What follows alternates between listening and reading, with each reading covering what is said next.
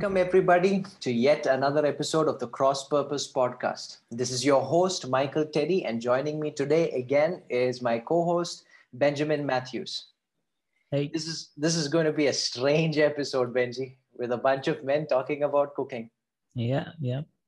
So, here at TCP, we believe that theology matters, which is, again, just a fancy way of saying that the Bible matters. And if it matters to you as well, join us every week as we explore the Word of God with a desire to know God and His purposes in our lives. If you want to write in your questions, suggestions, and whatever else, our email is thexpurpose@gmail.com, and we'd love to hear from you. So, with that, let's begin our episode. Benji, we're a bunch of men who are about to talk about cooking. What are we doing? I don't know really. Why don't you go and bring your wife? Yes. So I hear, Benji, that you like to cook. It has been rumored to be so. Yeah, When did it start? How did it begin? Yeah. So Corona happened, if you may have remembered.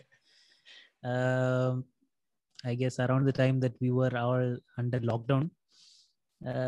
It became apparent to me that if I wanted to eat anything that had some taste to it, I would have to cook it myself. So necessity is the mother of invention. I got into the kitchen and started helping around and figured out that, you know what, I don't mind this. Yeah, it's a fun thing to do. Yeah. And I used to do this for a long time. So I'm glad it's catching on. So I started cooking along the same lines. My mom is not especially very fond of cooking, but she cooks. And so there was this time when I just, kept asking her to cook this and that. And she was like, you just go ahead and cook it. And I was like, oh, I can do that. I should try to. I never thought of that. Yeah. And the invention of YouTube has been like, indisposable. Yeah, people would go hungry without YouTube. Yeah. But amazing. So we are men who cook, which is unusual in many circumstances. And we belong to a culture, Benji, where I think it is commonly told and taught by tradition that women need to learn the kitchen and women need to be in the kitchen and men need to go out and work. And that's the tradition of our culture. That's what we're taught. That's how things are supposed to be. And now we have a generation of people who are fighting against that tradition, saying, why should boys have all the fun? Yep. Yeah. And so women want to get in and do more things out there as well. So let's talk about what we think about that. Let's talk about how we ought to tackle that. What does the Bible say about that? So I'm going to throw this at you, Benji. And while you talk, I'm going to think about what I need to say. All right. That's not going to work, But it's interesting that you said, why should boys have all the fun? I was always thinking, okay, once I got started doing this and figured out, I can make what I want and eat it. I was like, yeah, why should girls have all the fun?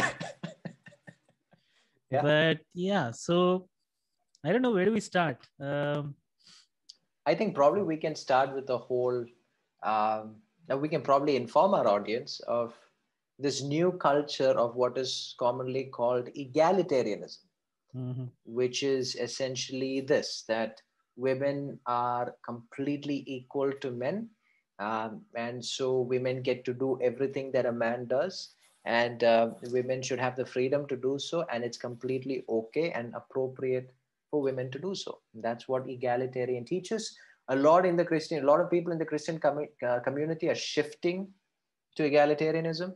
The effect of that is, why can't women be pastors and leaders and teachers in the church, serve as elders, and and it goes on from there. So what do you think? So sidestepping all those touchy topics. So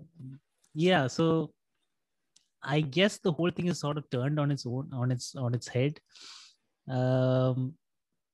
It isn't anymore about what people are capable of doing.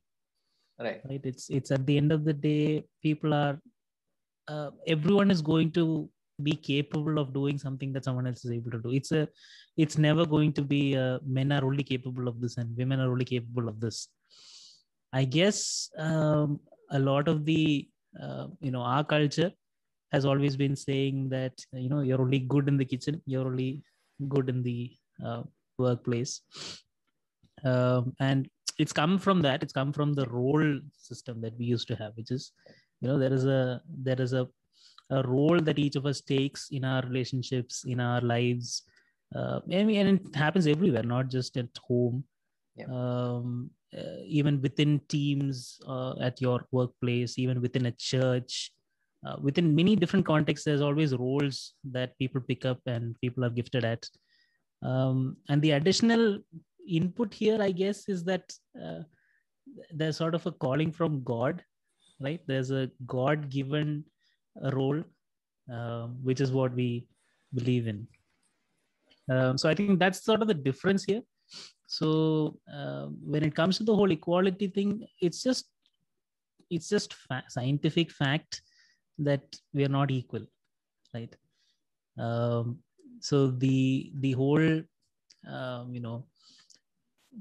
pulling women out of the kitchen agenda has always been because I don't want to cook anymore, right? It's always been that sort of at least that's what I've seen. I hope nobody murders me in my sleep because I'm saying this. Yeah. But that is the thought process. But and I think we were discussing this earlier also. It's about changing that, where we start from. Right. Maybe you can go into that. Yeah. What we're speaking. So when I think about it, I think I think the Bible stands above tradition and culture. And it's important for us to converse and have genuine conversation over these things, because and the reason to do that is because, like you said, tradition would employ something that looks biblical, but necessarily does not carry the same biblical intention, or the same biblical words. It's not looking for the same outcome. So we don't believe, and the Bible never even suggests that women are only good in the kitchen. Yep. Right. You have wise women in the Bible, women who have saved kingdoms. So we have women of courage. We have women who've done mighty things for the glory of God. But the point is, to fight against tradition is not then to fight like the world fights for things. Yep. And you're absolutely right. When we talk about equality, we need to be careful of that word. So if we just take the word equal, is a man equal to a woman or a woman equal to a man? Of course they're not. Biologically, they're not. Man does not equal woman. They are different. That's why one is man and one is woman. Yeah. And no, even that is changing. So yeah, now the world wants to redefine that as well. That's got to be a podcast on its own. But when we look at man and woman in the different way in which God created them, is enough to suggest to us there is a different function. Yep. So a woman bears a child. A man does not bear a child. Now, even if you do 100 sex operations on him, he's not going to bear a child like a woman bears a child. You want to bring all those needles and start doing artificial stuff and try to recreate something.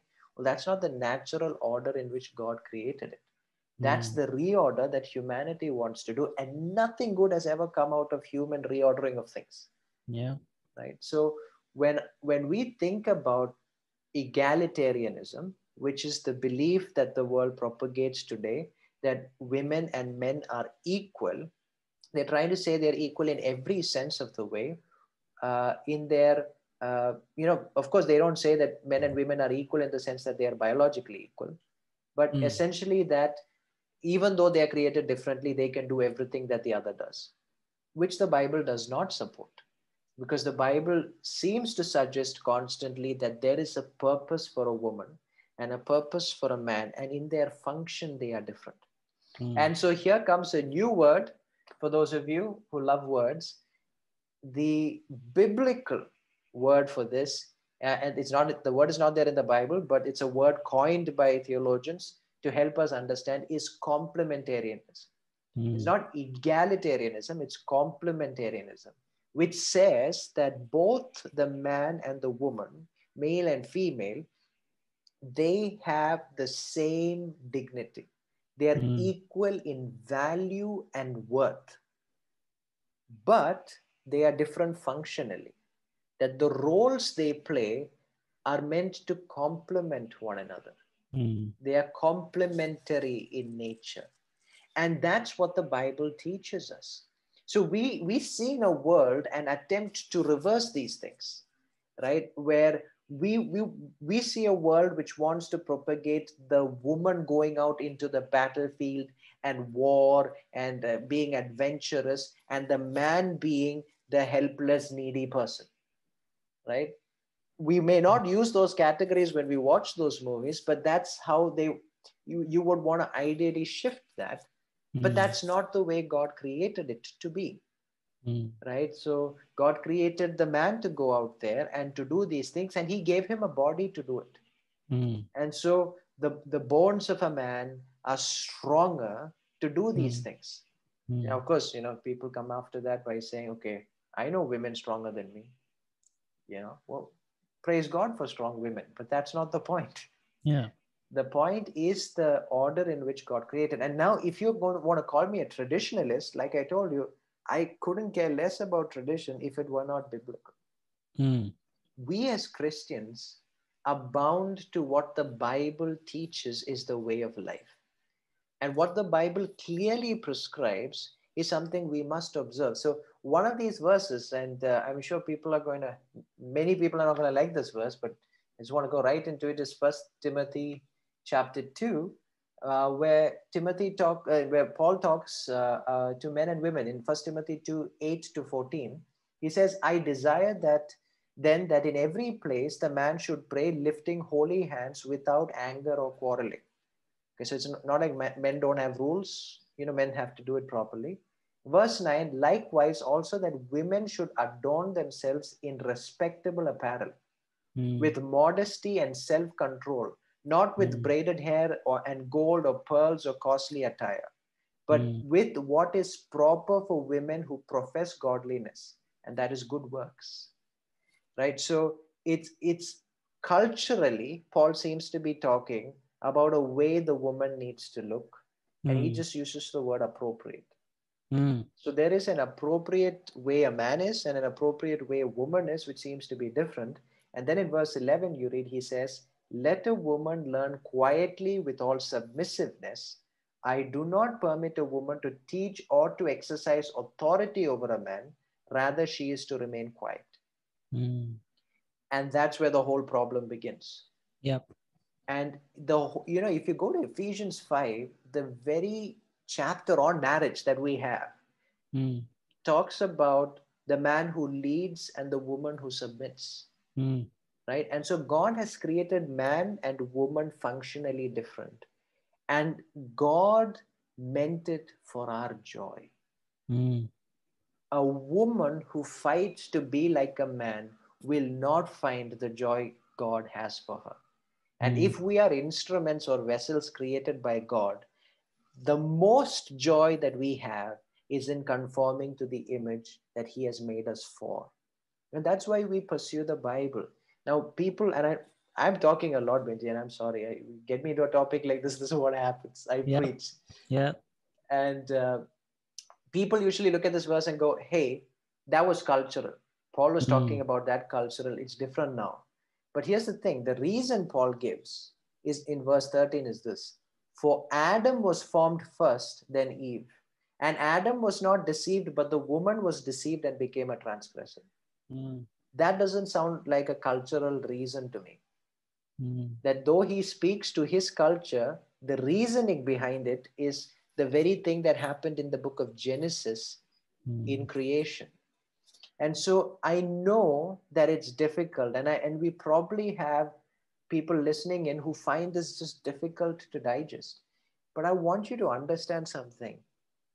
We come to the Bible with an open heart to receive what God wants for us and has best for us. and his ways are higher and his thoughts are higher. And we love quoting that verse. Mm. And the higher way and the higher thought has determined that we must live in a complementary way, where Mm. the man is built for some function and the woman is built for some function, and in a broad category that looks like the submissiveness on part of the woman and leadership on part of the men. um, I love how one brother put it, where he said that when you get married, it reverses. The role is a fight in the opposite direction, because you've got men who find it very difficult to lead, Mm. and you have women who find it very difficult to submit. Mm. And that's precisely where Jesus tells and heightens the bar by saying, man, love your wife and give yourself up like Jesus gave himself up for the church, and woman, submit as you would do to the Lord. Yep.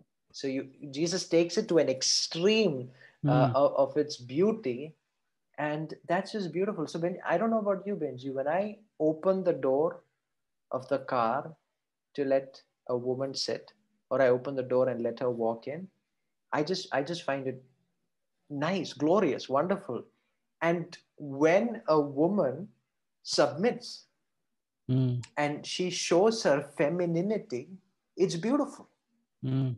You It's make her more appropriate. masculine, yeah, it's appropriate, and you make her more masculine and losing less of her femininity, it doesn't look as beautiful. So women are beautiful and men are handsome. Mm. That's how God made it, and that's how the Bible teaches it to us. Mm. But to bring it all back and put it back as a question, why are we in the kitchen then? Women Yeah, I should be in think the kitchen. Why are men in the kitchen? I think all the women who find it most irritating or unbearable to stay in the kitchen are because of bad guys, because of our sin, uh, Yes. because we do not fulfill the responsibilities that we have. Like you were saying, right now, it's a culture of people who find it difficult to lead. And the question of leading, I mean, leadership is such a big topic. It's something that's, we have seminars, we have Christian seminars on it, secular seminars on it. It's no one knows how to lead. Leading has a meaning, and we are always seeing it as oppression. We are seeing it as slavery. We are seeing it as all those things, but it's not that, Yeah. right? Christ is our leader, but he was our servant king, Yeah. right? He was a suffering servant. So there's so many, and that's what we call the passage there when it gives instructions to the women. It's just be submissive, but to the guy it's like, as Christ did, so do all these things that Christ did, lay your life down. So it's a more scary passage for guys if you think about it. Yeah. And there's so much blessings and given to women. So I think the fault is on our side. The fault is on the men. That's why this podcast, I guess, is called Men in the Kitchen rather Yeah. than complementarianism or any of those Yeah. things. Is that we don't see the importance of the majesty or the gloriousness behind the fact that when we are called to lead, it is a it's leading, not oppressing. Yeah. And beyond that, it goes into all these aspects of our life, which includes the kitchen. Yeah. Kitchen is not some separate division department that's under someone else's hand. Even there we are leading. Yeah. And if we don't shoulder any of the burden, so today it's all about guys don't want to do this, so I need them to be doing it also. Rather it should become a point of view of, it's beautiful when the girl says, yes, I am ready to do this. Yeah. And when the guy looks at that and says, you know what, anything you need, I am there to Yeah. help. I am also involved, or today you take a break, today I'll do it. Yeah. That mentality, that is what is most missing. Right. Because the women are forced into, there's Yeah. no other choice in our culture, especially there's no other choice. Yeah. But for guys there are choices. That's the issue.